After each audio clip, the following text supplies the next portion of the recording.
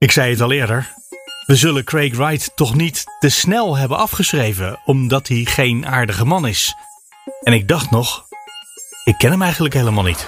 So have you produced any evidence of traceability of every bitcoins? En toen stuurde Herbert me deze video met de geluidsopname van een interview uit 2016 van het Britse tijdschrift GQ met Craig Wright. None of your goddamn business what the hell I own. You know, most people, I understand that you are sensitive about this question, but most people who want to know about I'm not selling Satoshi Nakamoto, and I know cryptographers who have been claimed to be Satoshi Nakamoto, and they told me if he is Satoshi Nakamoto, let him show us what he has done with his every Bitcoin. So most people are asking this question. So I own them, they're mine, they're not going anywhere. I'm not selling, I'm not doing anything. The end. Well, this is a sort of unsatisfactory answer, which I find very unsatisfactory. Okay, because I go over to fucking Branson and I go, where the fuck are you spending your money? None of your goddamn fucking business. Well, I mean, honestly, the other interviews are easy. This is just bullshit. Where am I going? My fucking money. If I'm not going to spend it, it's my fucking choice. Enfin, het hele gesprek. Fuck off! Absolutely possible. Fuck off! Het hele gevecht draait erom dat Craig Wright zegt dat hij niet steeds wil bewijzen dat hij Satoshi Nakamoto is. Terwijl het toch andersom is. Dat Craig Wright steeds niet bewijst dat hij Satoshi Nakamoto is. Dit is de 4e aflevering van De Legende van Satoshi Nakamoto. Een podcast van BNR gemaakt door Herbert Blankenstein en mijzelf, Mark Beekhuis. En we hebben een sponsor. Blockchain Investments & Co.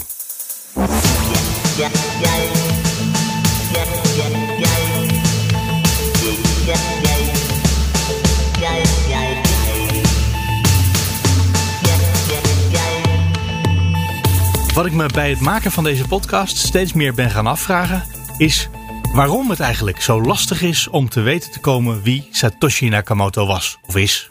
Maar toen Herbert met blockchain consultant Sven Brekelmans belde, toen zei die iets waardoor ik dat een beetje begon te begrijpen. De crypto community is heel erg gepolariseerd.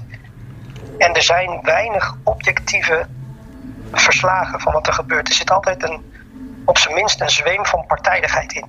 En iedereen is voor zijn eigen team. Dus Bitcoin mensen zijn voor Bitcoin en Ethereum mensen zijn voor Ethereum. En alles wat de andere partij in een kwaad daglicht zet, dat is onderdeel van de strijd, waarschijnlijk. En als iets objectief opbouwende kritiek is, dan wordt het nog steeds opgevat als een aanval van de andere partij. Dus dat is hoe polarisatie, denk ik, werkt. En dat is hier ook. Zoals Craig Wright kan vervallen in scheldkanonades. Zo zit ook een deel van de Bitcoin community in elkaar.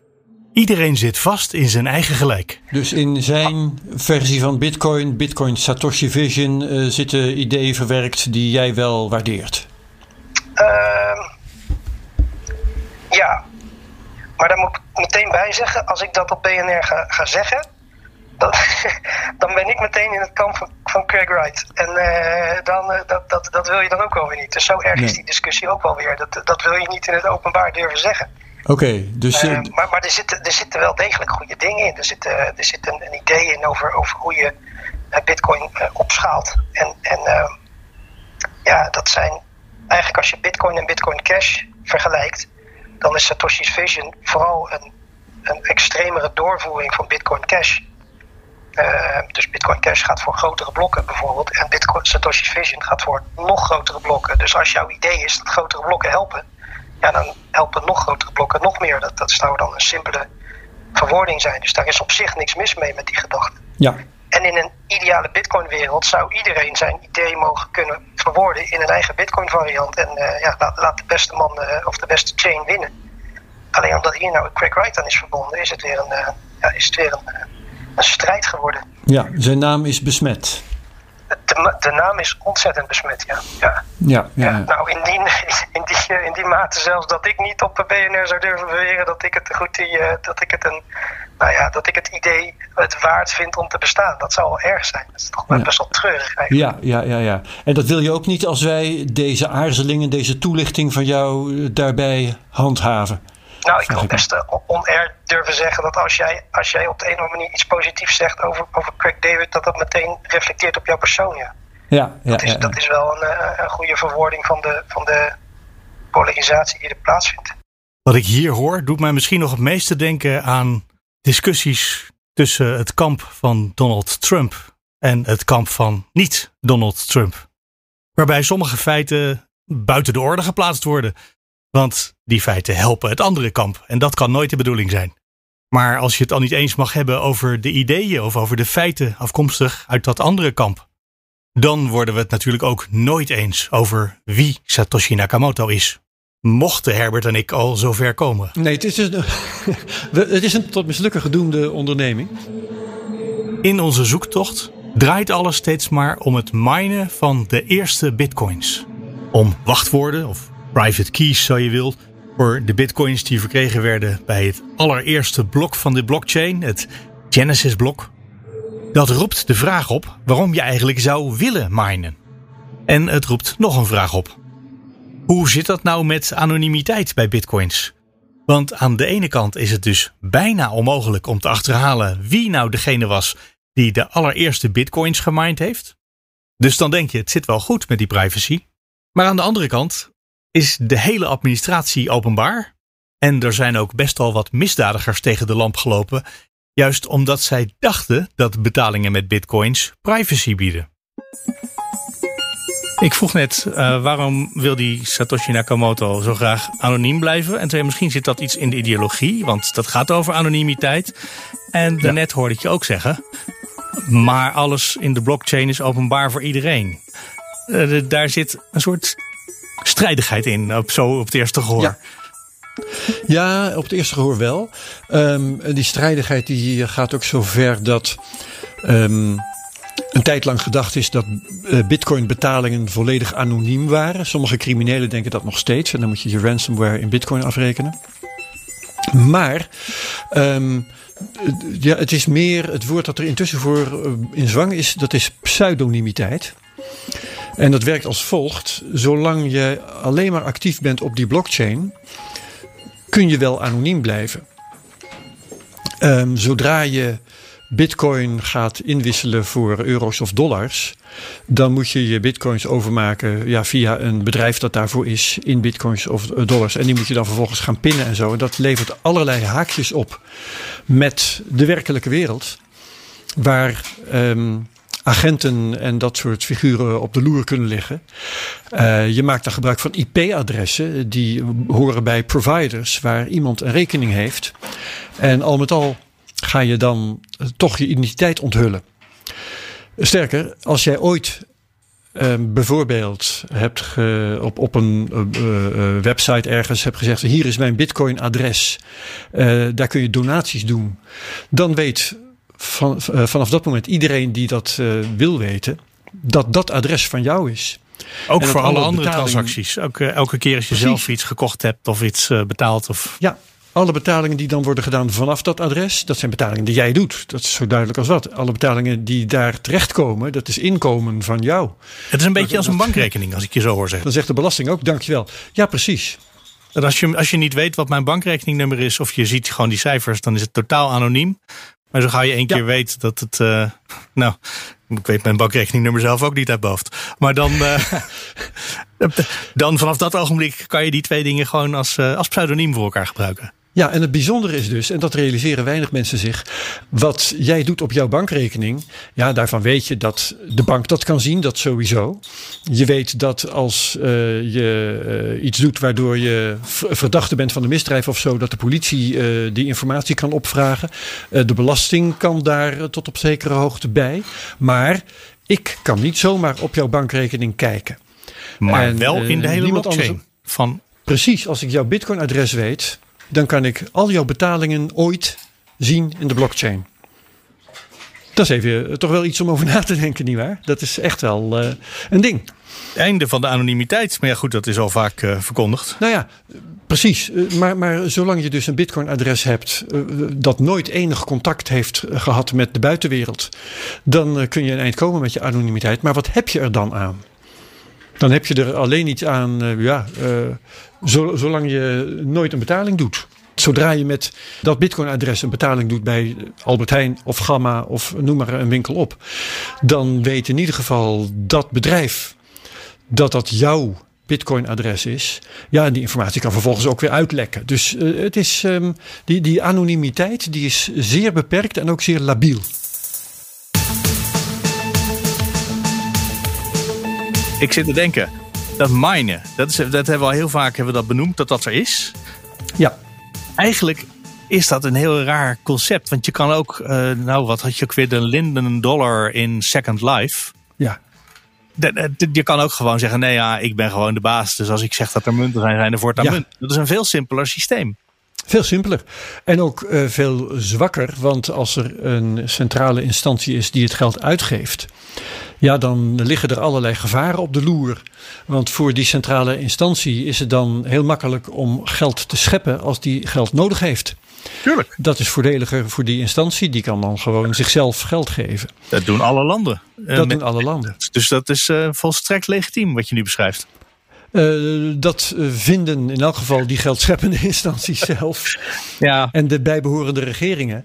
Maar bij de ideologie van Bitcoin, die dus door veel vroege aanhangers van Bitcoin wordt gehuldigd, hoort dat het helemaal geen goed idee is om het zo te doen. En dat het veel beter is als de hoeveelheid geld niet bepaald wordt door een instantie waar mensen de dienst uitmaken met al hun zwakheden.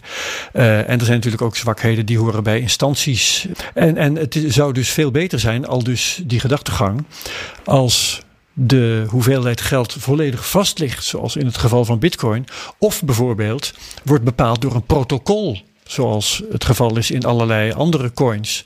In ieder geval dus niet vast ligt, maar wel vooraf is bepaald hoe zich dat verloopt in de tijd, of hoe je eventueel van coins af kunt komen of ze bij kunt maken, dat in ieder geval aan regels gebonden is.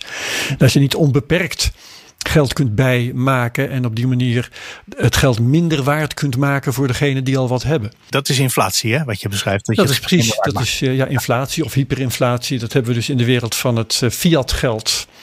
Zoals dat heet, het gewone geld, hebben we dat in diverse keren in de historie gezien. In Duitsland in de jaren 30, Latijns-Amerikaanse landen in de jaren 80 en zo. Nou, het is officieel beleid in Europa om 2% inflatie na te streven.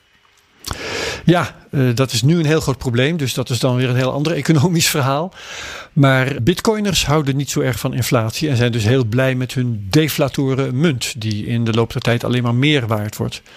Wat economen dan weer een nadeel vinden, want dat is een omgekeerde stimulans om geld uit te geven. Dus een stimulans om juist geen geld uit te geven. Dat is dan weer slecht voor het groeien van de economie. Hele mooie dingen bij elkaar. Want aan de ene kant, inflatie, als je deflatie hebt en daarmee dus mensen uitnodigt om later pas producten te kopen. Ja, het is heel erg goed voor het in het tegengaan van verspilling. Dat je niet nu alvast een nieuwe computer koopt, maar je doet het volgend jaar. Want dan krijg je meer computer voor je geld. Ja. Dat is natuurlijk hartstikke goed. Want dat betekent dat je veel minder afval in de wereld veroorzaakt. Dat klinkt heel duurzaam en groen. Maar aan de andere kant is natuurlijk de bitcoin, die draait op elektriciteit zo'n beetje. En dat is een grote klacht de laatste tijd, dat die zo ongelooflijk veel energie verbruikt, dat het helemaal niet zo duurzaam en groen is. Trouwens, dat was de reden van Elon Musk om te zeggen, weet je wat, die elektrische auto's doen we toch maar niet met bitcoins. Ja, dat zijn heel ingewikkelde en vind ik ook gescheiden discussies hoor. Want je kunt inderdaad zeggen, een deflatoren munt die mensen ervan weerhoudt om hun geld uit te geven, dat is goed voor het milieu. Dat kan ik goed volgen.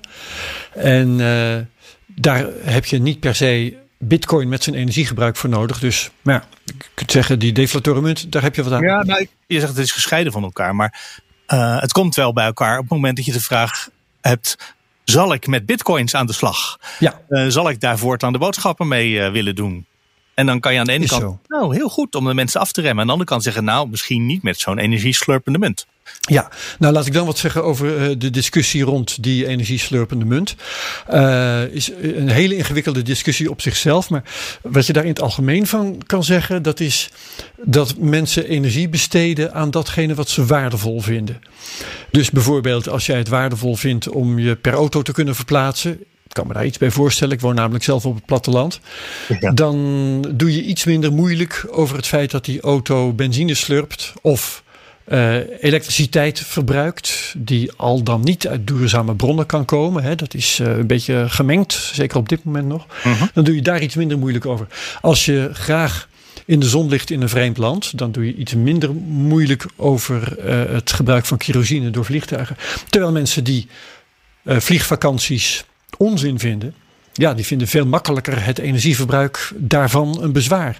Mensen die vinden dat het OV en de fiets mensen voldoende mogelijkheden geven, die vinden dat ze het volste recht hebben om te klagen over het energieverbruik van auto's. Ja. Vind je dat de wereld uitstekend af is met fiatgeld, ja, dan vind je al gauw dat het energieverbruik van Bitcoin een bezwaar is. Terwijl als je dat fiatgeld de pest vindt, en je vindt dat Bitcoin daar een oplossing voor biedt en dat het heel goed is als overheden, als gelduitgevers een beetje concurrentie ondervinden, ja, dan steek je daar graag een stekker voor in het stopcontact bij een mining rig. Zijn er andere Bitcoin concurrenten die wel gemaakt zijn met de gedachte dat energiezuinigheid, duurzaamheid, dat belangrijke uitgangspunten zijn? Nou, de uitgangspunten lopen wel door elkaar, maar er zijn coins inderdaad die principes hebben die minder energieverbruik vereisen. Ethereum is bezig in een overgang van mining, wat energie vreet, naar wat heet proof of stake. Dus dan wordt het vastleggen van de transacties gedaan door mensen die in een soort pool geld hebben ingelegd. Gewoon in dit geval Ethereum. Hun coins hebben ingelegd voor het recht om dat te doen. En daar dan ook weer een beloning voor ontvangen. Ja. Dus dat is een alternatief systeem dat voor- en nadelen heeft. Is een discussie op zichzelf. Maar dat soort alternatieven zijn er dus, ja. Oké, dus op zich, het minen is, dat kan je de energie waard vinden. Dat zeg je eigenlijk. Maar wat is de reden dat je dat zo graag wil? De reden om dat te willen, dat mining en dat proof of work, zoals dat heet, energie besteden aan het vastleggen van de transacties. Mining is bedoeld om een hoop werk te kosten en dus een hoop energie te kosten.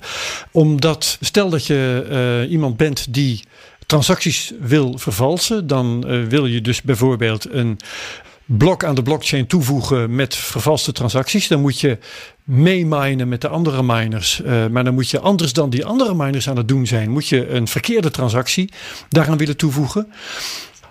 Als het zo werkt, en zo is het georganiseerd, dat de meerderheid van de miners gezamenlijk bepaalt wat correcte transacties zijn, dan ben je dus gedwongen als miner die iets wil vervalsen om meer werk daarin te steken dan alle andere miners samen. Wacht even, dus als je een transactie doet of je gaat minen of zo'n soort situatie, dan zet je je computer aan het werk. Maar niet alleen jij, er zijn heel veel collega's of anderen in de wereld die allemaal ook die berekening maken. Ja. En als een soort democratisch proces komt daar dan uit. De meeste computers zeggen dit is correct. En dan moet je dus zoveel computerkracht hebben dat jij in je eentje de meeste computers kan zijn. Ja, wat correct is, dat wordt bij meerderheid bepaald. En als jij dus incorrecte transacties wil doorvoeren, bijvoorbeeld een double spending of iets dergelijks, dubbel uitgeven van geld, iemand anders zijn geld uitgeven of geld uitgeven dat in het verleden al is uitgegeven, allerlei varianten kun je verzinnen, dan moet je meer rekenkracht hebben zoals het nu is georganiseerd in die blockchain, moet je meer rekenkracht hebben dan alle andere miners samen, omdat je dan in je eentje die meerderheid moet vormen. En daarom is dat goed. Dat is namelijk heel moeilijk. Ja. In het begin was Satoshi in zijn eentje aan het minen. En hadden 2 personen met vergelijkbare apparatuur hem kunnen overrulen en valse transacties kunnen doorvoeren. Maar naarmate er meer miners actief werden en dus ook meer energie aan het verstoken waren, werd dat moeilijker. En op dit moment zijn er zoveel miners actief, wordt er zoveel energie verstookt, dat het volstrekt onmogelijk is, praktisch gesproken, om vervalste transacties door te geven en om de rest van de miners weg te stemmen, om zo te zeggen. En gebeurt dat dus niet en is de blockchain, is het hele proces uitermate veilig. Ja, dus het is echt het is de bedoeling dat het zo energieonzuinig is. Dat is niet het doel in zichzelf, maar noodzakelijke consequentie van de bedoeling van het systeem. Ja. Er zijn dus genoeg redenen om te willen sleutelen aan de Bitcoin-software. Maar hoe bepaal je dan wat er veranderd wordt als niemand de baas is? Hallo. Hey George. Voor die vraag deed Herbert zijn licht op bij George Provoost, een van de programmeurs van die Bitcoin-software. Om te beginnen zou ik willen weten, als jij daar een idee van hebt, hoeveel mensen werken eigenlijk aan de software voor Bitcoin? Dan hangt het ervan af wat je precies bedoelt met de software voor Bitcoin. Als je bedoelt Bitcoin Core, dat is het project waar ik aan werk, dat is de node die je meestal gebruikt als je Bitcoin gebruikt. Ik denk dat daar actief enkele tientallen mensen aan werken, maar in totaal enkele honderden. Omdat sommige mensen werken er fulltime aan, andere mensen komen 1 keer langs en die zie je nooit meer. Bitcoin Core, wat moet ik me daarbij voorstellen? Ja, dus Bitcoin Core is eigenlijk de nakomeling, kan je bijna zeggen, van het eerste programma wat Satoshi schreef. Dus dat is één ding. En dan heb je natuurlijk ook de software voor de miners die de transacties opslaan in de blockchain. Ja, nou, en dat is al een hele serie aan. Tegenwoordig is dat zo'n gespecialiseerde industrie, dat allemaal gespecialiseerde stukjes software zijn die allerlei verschillende taken hebben. Ja, dus nieuwe mogelijkheden waar vraag naar is, om maar zo te zeggen. Ja, precies. Oh, en wat ook gebeurt is in het geval van Bitcoin specifiek, is die blockchain die wordt steeds groter. Mm-hmm. Dus de software van Satoshi, die kan de huidige blockchain gewoon niet meer aan. Het is gewoon te veel. Ah. Dus er zijn een heleboel verbeteringen in de laatste 10 jaar doorgevoerd om te zorgen dat die almaar grotere blockchain nog steeds te bewerken is. Hey, en dan is er op een gegeven moment de nodige code, die is geschreven, die is door allerlei mensen bekeken, die lijkt te deugen. Maar wie kiest dan of die code ook werkelijk wordt meegenomen in een komende upgrade van de software? Nou, daar is eigenlijk een proces voor. En er zijn een aantal mensen die dat proces uitvoeren. De mensen die het proces uitvoeren zijn de maintainers, zoals dat heet. Een soort loodgieterswerk eigenlijk. Er zijn andere mensen die controleren of de code goed is. En die zeggen ook van ik vind dit een interessante feature. En op het moment dat er genoeg mensen die code hebben gecontroleerd en er verder niemand tegen is, dan komt het in de volgende release. Ja. Dus het gaat erom dat het een voorstel is waar niemand tegen is, of in ieder geval niemand inhoudelijk duidelijk bezwaar op heeft, waar genoeg mensen voor zijn en wat kwalitatief aan standaarden voldoet. Ja, uiteindelijk dan komt het er gewoon in. Ja. Maar er is niet een comité dat van tevoren zegt deze en deze dingen moeten gebeuren. Dus de software die ik ooit op mijn laptopje geïnstalleerd heb, was nog alles in één. Het was een node die de transacties verifieert. Het was een wallet voor je bitcoins. En het was voor mij vooral software om mee te minen. Maar al die software is open source. Dus het staat je vrij om die software aan te passen. Of zelfs helemaal je eigen versie van de software te schrijven. Bijvoorbeeld voor het minen. Of om je eigen wallet te programmeren. En omdat mensen dat ook echt doen, en omdat bijvoorbeeld software om te minen toch echt iets anders is dan de software voor een node, zit dat minen tegenwoordig ook niet meer in de Bitcoin Core software. Het is handiger om dat te splitsen. Dus mijn gedachte, dat het eigenlijk raar is dat er überhaupt nog programmeurs zijn die zich bezighouden met bitcoins, want het systeem staat en het systeem draait, dat was te simpel gedacht. Ik denk dat je onderscheid moet maken tussen veranderingen in de regels van Bitcoin en veranderingen in de software gewoon zelf. Ah zo. Dus er worden heel veel veranderingen in de software gemaakt, maar die hebben geen impact op de regels. En dat is ook een van de dingen waarom er zoveel reviewwerk nodig is. Dus om zeker te weten dat je niet per ongeluk de regels verandert. Mm-hmm. Want als je per ongeluk de regels verandert, dan heb je mensen die draaien de oude software en mensen die draaien de nieuwe software. En ineens heb je 2 verschillende beelden van wat de regels van Bitcoin zijn. En dan kan de boel opsplitsen. Dat wil je niet. Ja, maar kun je dan even een voorbeeld geven van de regels van Bitcoin die je per ongeluk zou kunnen veranderen? Want ik begrijp dat niet helemaal. Stel dat ik een verandering maak die zorgt dat miners niet 6,25 Bitcoin mogen minen, maar laten we zeggen 6,35. Dat is een klein extraatje. Ja, dat is de beloning, ja. Nou, stel nu dat ik die software draai, dan zie ik nieuwe bloks binnenkomen. En als die 6,25 zijn, dan vind ik prima. Als die 6,35 nieuwe coins maken, vind ik het ook prima. Maar jij hebt de upgrade niet gedaan. Jij zit nog gewoon op de oude versie van de software. En jij ziet die 6,35. En je denkt, hé, dat blok is niet geldig, want het mag maximaal 6,25 zijn. Dan ga jij dus dat blok niet accepteren. En vanuit jouw perspectief staat de blockchain dan stil, misschien. Of het gaat een hele andere kant op, want er zijn miners die zich wel gewoon aan die oude regels houden. Die volg jij en ik volg miners die zich aan de nieuwe regels houden. Dus dan krijg je een opsplitsing en dat totale chaos. Ja. En daarnaast is het zo dat die grote upgrades tot nog toe zogenaamde softforks zijn. En een softfork houdt in dat de regels strenger worden en niet breder worden. Dus het voorbeeld wat ik net gaf was een zogenaamde hardfork. Daarin maak je de regels relaxter. En het verschil daar is als jij de regels strenger maakt, dan stel nou dat je bloks 2 keer zo klein maakt, de rewards. Dat je zegt van, je mag nog maar 3 bitcoin als miner in plaats van 6,5, 6,25. Ja? Als jij nou de oude software draait, die gewoon nog steeds die 6,25 hanteert, dan is er niks aan de hand. Want jij ziet dat die bloks, dat miners minder claimen, maar dat mag. Er is geen minimum, het is alleen een maximum. En de nieuwe mensen met de nieuwe software, die accepteren alleen nog maar als het 3 is. Dus het strenger maken van regels, dat is wat de software doet. En het voordeel daarvan is dat als jij SegWit niet interessant vindt, dan hoef je het niet te gebruiken. Ja. En hoef je het ook niet meteen te upgraden. Het systeem achter de Bitcoin veranderen is dus eigenlijk vrij eenvoudig, zolang de regels daar maar strenger van worden. Want dan voldoe je automatisch aan de minder strenge regels. Maar als je het energieverbruik van de Bitcoin zou willen aanpakken, dat is lastiger.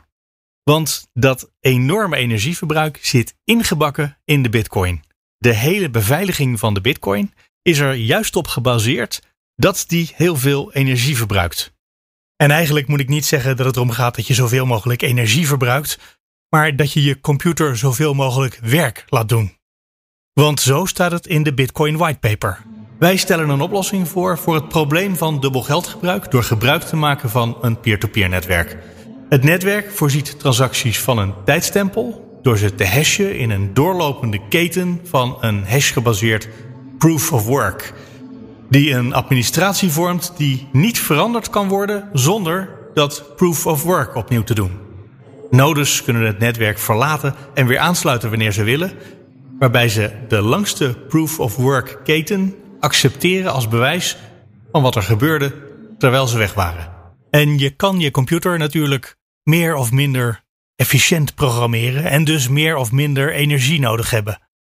En toch, dat geldt in elk geval voor mensen, maar ik denk ook voor computers, meer werk kost altijd meer energie.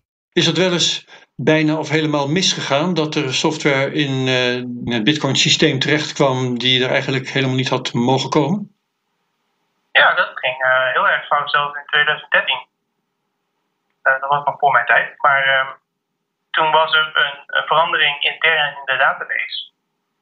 En dat leek een onschuldige verandering, maar dat bleek niet een onschuldige verandering te zijn. En daardoor waren er bepaalde nodes die zich anders gingen gedragen dan de rest.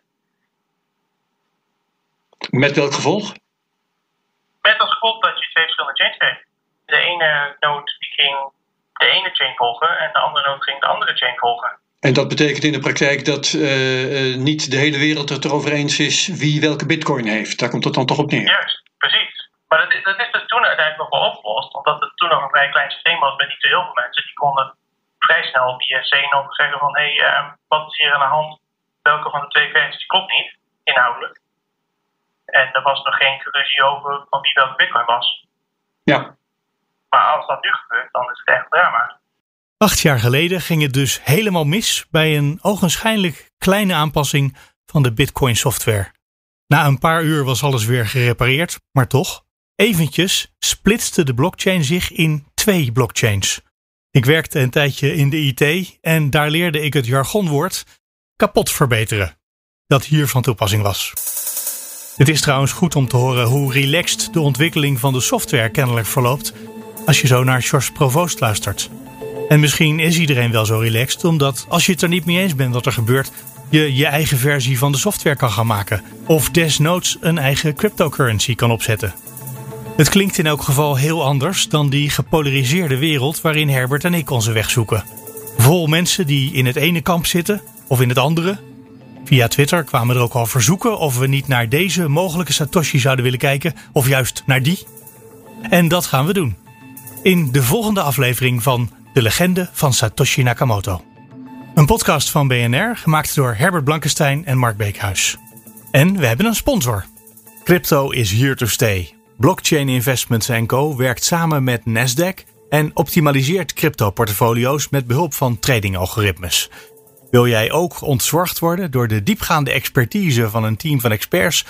Blockchain Investments haalt uit je crypto-beleggingen wat erin zit en deelt alle resultaten live in jouw app, zodat je altijd weet wat er speelt. Kijk voor meer informatie op blockchaininvestments.nl. En help ons met de verspreiding van deze podcast als je wil. Vertel je vrienden over deze podcast, abonneer je natuurlijk in je podcast-app. En alle afleveringen van De Legende van Satoshi Nakamoto vind je op bnr.nl/legende.